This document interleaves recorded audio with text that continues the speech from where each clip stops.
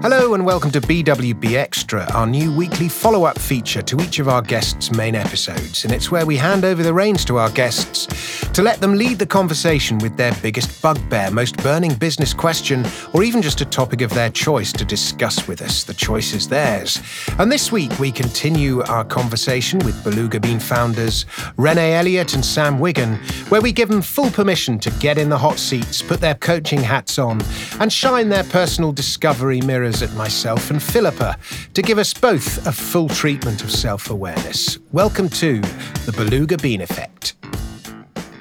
Right, Sam and Renee, we are going to hand the reins of this podcast over to you, and you are going to break us both down and destroy our characters in the name of self-awareness. Easily done, to be fair. We never do that. We never do that. Yeah, basically, we're giving you a platform now to do whatever you like. So over to you. Okay, cool. So who would like to go first? Dom would. Funny. No, I will. We were both drawn to you, Pippa. Yes. Oh, God. So Okay. tell us about a pinch or pain point in any area of your life. So just take a moment to pause, because we put you on the spot, and just check inside and just like whatever would be most purposeful for you right now and in terms of our context today. So whatever would really serve you might have value. So I think probably at the moment, or the thing I've been thinking about, so there are two things that I've been thinking about a lot recently, one of which is time. Finding time to do stuff. So as you both know, I tend to spend quite a lot of my time working. And during lockdown, for me, what's been great about lockdown is, I've started eating better. I've sort of stopped drinking just because I couldn't be bothered anymore. I've started exercising. But fitting all that into my life has, I get to the end of the day and I'm thinking, I've got to get home because there are so many different things. I've got to make dinner, I've got to exercise, I've got to do this, I've got to do that. And fitting it all in. And also the other thing that is a pinch point for me at the moment is sleep. Like I listened to a podcast, it was an amazing podcast that basically talked about how important sleep is to people. And this podcast said, well, every year in the UK, we have an experiment which shows you how important sleep is for people, because when the clocks go forward and back, people lose a couple of, particularly in the, whenever it is, which is it? Clocks going forward, I guess. Spring, people lose sleep. And the number of heart attacks in the UK increases quite dramatically around that time of year when the clocks go forward. And, they were saying that's because sleep is so important. If it wasn't as important, we would have by now we would have got rid of it. We can't because it's really important. So, I'd like to know how you fit in 8 hours a night or 7 to 8 hours, which is people who say 5 or 6, I believe, is complete bollocks. But how you fit that in with everything else you're supposed to do during the day. So do you not even get 5 or 6 hours sleep? No, normally I do, but I'm trying to get 7 to 8 because that is what you're supposed to do, 7 to 8. I think Renee's probably got some good things to say here. I just want to come in with a question first, because you described how you've been doing these things which are working really well. Have you stopped doing those things? No, I'm still doing them. It's just because, by the way, you do look great, and it's amazing. Probably because I've just been on holiday for 2 weeks. To be fair, well, that might be helping too. Yes, maybe that's the answer. Go on holiday for 2 weeks more often. Yeah, buy the house in Greece. Yeah. Yes, that's the plan. Yeah. Okay, so you're still doing those things. Yes, but it's particularly so we're going into September. Work is picking up. I'm really busy. I've got loads of people selling their businesses, loads of fundraisers. I could spend longer at work. Always. So I have a subsequent question, which is, if you were managing this before and doing the things that you wanted to do, adding those great things into your life, is the problem now that you can't, or that you don't think you can? Because you said you think you should do more at work. But is that the real problem, that you need to maintain that boundary with yourself? Yes, probably. Very possibly. So some people approach that different ways, and I'm sure Sam has something to say about this, but sometimes it's as simple, and it depends on you as a person, as setting times for you to walk out the door at work, because otherwise you'll you won't stop because you were doing it, and I think you can carry on doing it. Yeah, because there's always something else to do. Yes, always. Everything never gets done. And, one thing I thought was great about lockdown, actually, I shouldn't really admit this, was the fact that networking and all the, drinks, parties, all that stuff, didn't have to do any of it anymore, which gave you loads of free time. And just social life, you didn't, I wasn't going out and seeing my friends on a regular basis because nobody was allowed to. And that gave me more free time. Yeah, because lockdown enforced that on you. But now, as we say, awareness gives you choice. You have the awareness that you don't want to go back into working too much. And then you need to take that choice. So take the choice to leave and go and still commit to those other activities that make you feel great. Yeah, I mean, I think that's excellent. And of course, it's a longer conversation. But I think you've got this really powerful reference point for what works really well. And then as Renee was picking up, it sounds like there's a little concern about, well, will I be able to maintain that? So then it's like, okay, well, trust yourself. But again, I think it comes back to that thing. And I think you've got a really good handle on this of like, what is that driver that I've always got to be doing more work? And none of that's to say that work is the problem or that work's bad or anything like that, because you love your work and you get a lot of fulfillment and satisfaction from it. But when that becomes the only thing, everything else starts to go out of whack. And it's like, okay, well, what's that driver? Because it's like, okay, if that worked for you, if you're like, no, it's great when I'm only working all the time, life's fantastic. It's like, okay, great, we'll keep doing it. But you've been complaining about it for years. Yeah, exactly. And now you look completely different and sound different. Yeah. So that's the Uri Clark effect, you see.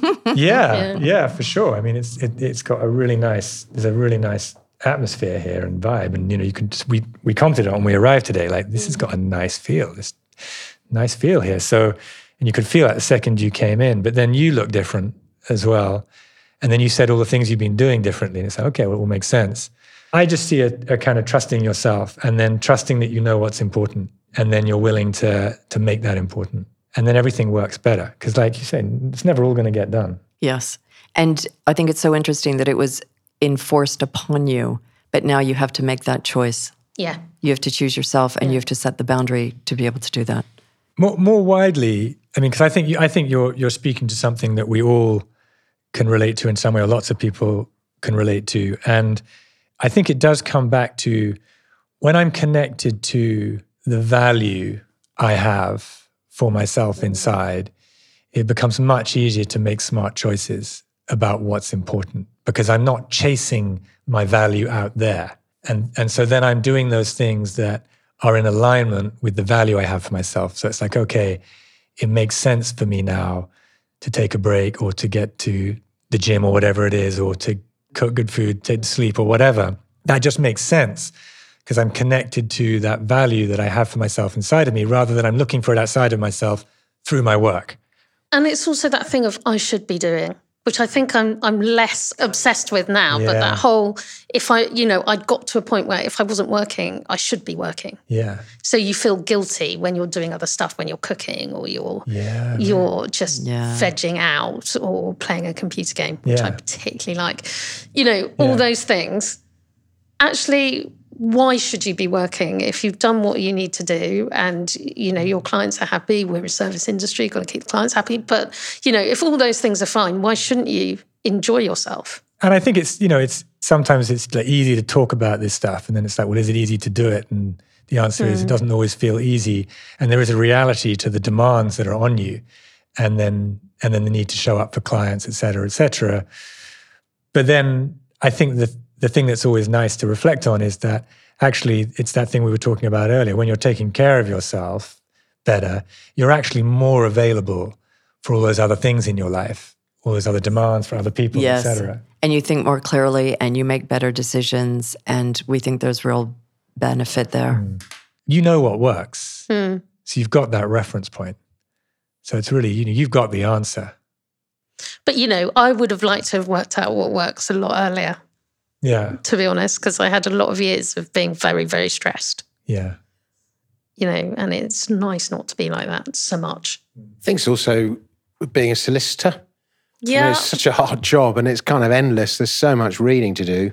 But there's also a piece here, isn't there, around the kind of cultures, as leaders that you're creating in a business. And I always think it's quite fun to reflect to often to people who we're engaged with, say, look, guys, your problem isn't that you've employed a whole lot of slackers. Like these are not the people that you've employed. You've employed the anxious overachievers. Like the issue isn't, and you kind of piss off, like, oh, well, maybe that is an issue at our place of work. But I go, well, I don't think it is. I think typically the way your cultures are, you're bringing in the people who really are driven to achieve out there in the world. And so your problem, you can afford to kind of create a little more, I think of it as being just a bit more grown up, but, a more kind of autonomy, or let people make smart choices for themselves and encourage that environment. Yeah. Appreciate that they're adults. Yeah. And now a quick word from our sponsor. At Ori Clark, we understand that many of our clients want to be better informed about the issues they face, but don't have the time to wade through all of the legalese and accounting jargon to get there. We know that people love our easy-to-read quick guides on the most common problems facing our clients, and if you're here, then you probably like podcasts. So we thought, why not combine the two and make it even easier for people to access the knowledge of our team of multidisciplinary experts. Dominic Frisby sat down with Juliet Ori and Andrew Thomas to talk about company benefits. We get involved in arranging a wide array of benefits for employees. But to answer your question, what must be offered in the UK is a company pension scheme. So we had new rules introduced a few years back whereby each employer now has to offer a workplace pension scheme for their staff, for their employees. A qualifying workplace pension scheme, no less. So that has to tick various boxes in terms of charging structures, eligibility, and the process of enrolling workers. You can find our audio quick guides in the resource library at oriclark.com or search for Ori Clark Quick Guides wherever you get your podcasts. And at this point, let me quickly remind you to give us a nice review on Apple Podcasts or to follow us on Spotify so that you never miss an episode. Back to the chat. Should we do Dom? Yeah, Dom, let's do you. Okay. So where do we start? There's a lot to get through. Wow. I hope the listeners have got a spare 3 hours. Yeah. So, okay, how about this? We talk about the framework of 6 spheres of well-being. Mm-hmm. So I'll just recall them for you. So we've got physical well-being, occupational well-being, psychological well-being. We've got economic well-being, social well-being, spiritual well-being. And then if you think about it, everything in your world will sit across one or more of those spheres of well-being. Yeah. And then we have definitions for each of them. But even just intuitively, like which one of those are you drawn to consider? List them again. Physical. So physical, occupational, psychological, economic, social, spiritual. So like social is like good communication, relationships. Spiritual is exploring your higher nature. Physical is fueling, moving, resting. Occupational is purpose through work and meaningful work. Economic is earn, spend, save. Psychological, positive mind and emotions. It's funny because if you'd asked me this question a few years ago, I would have probably given you quite different answers. Sure, yeah. Changes all the time. It does, doesn't it? All the time. Now, I'm going to probably start with the one at least, which is the most boring for the listeners, and I do apologise for that. But this is about me, not you. And and that is, like, I've always been pretty fit and in reasonable physical shape. And then I've just put on, just over this stupid lockdown, I've just put on 10 kilos. And I can't seem to, I've just started doing the 5-2 diet because I've always found it the most effective of all diets. And I've actually lost 2.5 kilos in the last week. But until I started doing that, I seem to have got a bit of discipline back. But I just found it really hard to maintain my physical health to the standards that I would like to maintain it. So, for example, I used to play football. I'm 51 now, but I used to play football 2 or 3 times a week. I would run, I'd go cycling, and I was just in, not amazing, but just reasonable. But now I just find myself drinking more than I'd like. Mm-hmm. I'm just shocking at football now. I can't seem to kick the ball anymore hard. And it's because I'm just weighing more than I'd like. Because I was trying to do the 16-8 fasting, if you're familiar with that one. And I stuck to the 16-8, apart from the fact that I would drink outside of the hours. Yeah, that doesn't count. Exactly, which point you negate the whole thing. Yeah. And I can see Renee holding her head and weeping on the other side of the table. But anyway, so yeah, I would like to get my physical stuff, but I kind of know what I need to do, I think. Okay, what do you need to do? What do you need to do? I need to do the bloody 5-2 diet and stick to it. So what's stopping you from doing it? Well, I hopefully nothing, because as I say, I've done it this week and last week. So for a whole 2 weeks, clearly something is stopping maybe you. there was something stopping me, but I think if you do the 5-2 diet for 2 or 3 months, you kind of get to where you want to be. But then I think the thing with those fasting diets is they're sort of semi-permanent, aren't they? I think all diets are. I don't think any of them work. But I think what I'm hearing is it's losing the weight, but then it's getting fit. And I would imagine that if you lose the weight that enables you to do the fitness that you want to do, whatever that is, whether it's bad football for a while or whatever sport you do, that will then keep the weight off and you'll improve in your fitness because you'll be able to move more freely and easily without that extra thing you're carrying around.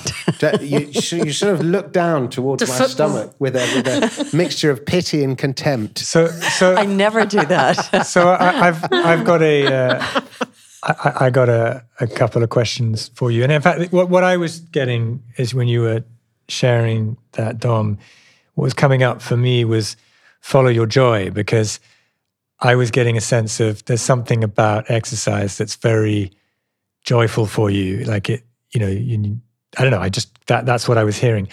But really my question is, when you think about that experience of being fit and engaging in the exercise that you love, and there's a separate piece here which might be about rediscovering what exercise really works for you now, because that might have changed. Yeah, I think that's absolutely. So, but that's just a side piece. But when you think about that experience of exercising and being fit and what that feels like, what is that experience for you? Just tell us about what that feels like and what that experience is. I play football and it's quite a competitive game, but I really don't mind that much if I'm on the team that loses, as long as I've done reasonably good things within the game. No, I don't. I genuinely don't. And I broke my leg about 4 or 5 years ago, and I took up playing table tennis. I didn't think I'd be able to play football again, so I took up playing table tennis while I was in recovering. And it's bizarre. I don't know if you ever played table tennis, but there's something so meditative. When you're warming up, you just hit the ball back and forth with another guy, and you repeat the same motion. And the ball's just going ba-da, ba-da, ba-da, ba-da, ba-da. And there's something really meditative. And then I just found myself, when I'm going to sleep at night, instead of dreaming Counting about all the sheep. things I'm going to do in the future and what I'm going to do when I take over the world, I just found myself just sort of having this repetitive ball motion. It's bizarre. So considering that, when you think about that, and it's interesting, what I'm hearing you express is the kind of the joy of engaging in the movement. And you talked about the artistic expression of it, which I thought was interesting. But there's something, what I was hearing you describe is something very centering about it. Something very, you feel kind of more at peace with yourself. You feel, more balanced, more zen when you're engaged in these activities, right? Is that? Yeah, 100%. I think I do, yeah. I'm a pretty energetic bloke, and I work freelance. I've never had a proper job, and I've always worked freelance. And the problem with working freelance is that it's never quite clear when the day ends. And also, I kind of only really do jobs that I enjoy. So the distinction between work and play isn't that clear. And I've always had an office in my house.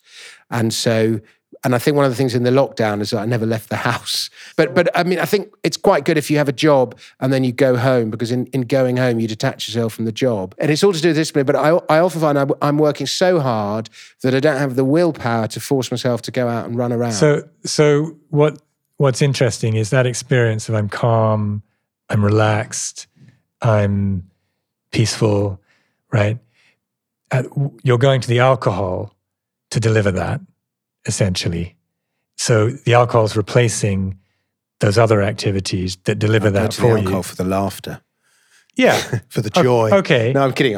Yeah, but so so it's interesting because I can see it very clearly, and that doesn't mean that it's accurate what I'm seeing, but what I'm seeing is that the purpose for you is that state of the exercise. The joy of the exercise is that state of I'm feeling centered, relaxed, calm. I'm expressing through my body, and all of that, and it accomplishes this state. And then it's interesting, you go, well, I'm drinking too much at the moment. It's like, well, yeah, because the alcohol is kind of a shortcut to that, but it doesn't give the sustained, there's consequences with that as well. And I'm not judging it for a second, but just when you look at it objectively. Yeah, it's bizarre. Alcohol's highly addictive, and it's probably much more addictive than we realise. And I think I've probably drunk too much. I don't drink spirits. I've never really got on with spirits. And I wouldn't describe myself as even remotely alcoholic, but I definitely drink too much beer and wine. But bizarrely, I find myself, if I exercise more, I drink more. Maybe because there's a sort of justification in the drinking, or because you feel relaxed and then you have a drink. I don't know. Oh, you feel like I'm allowed to have a drink. Maybe. I'm allowed because I've done the good thing. Now I can have the drink. Yeah, I stopped drinking for 3 months last year. I read some book, I can't remember what it was, and I stopped drinking for 3 months, and I felt fantastic. I love the way you sleep when you don't drink. So because we're all busy and we can't change everything at once, and because that's really hard. And you started out by saying you're heavier, you're dieting, you want to move again because you're not moving enough. What do you think the real problem is? I definitely think if I drank not problem. a lot less, I mean, if you want to focus on something, if you want to focus on changing one thing, let me rephrase that. Would it be the drinking?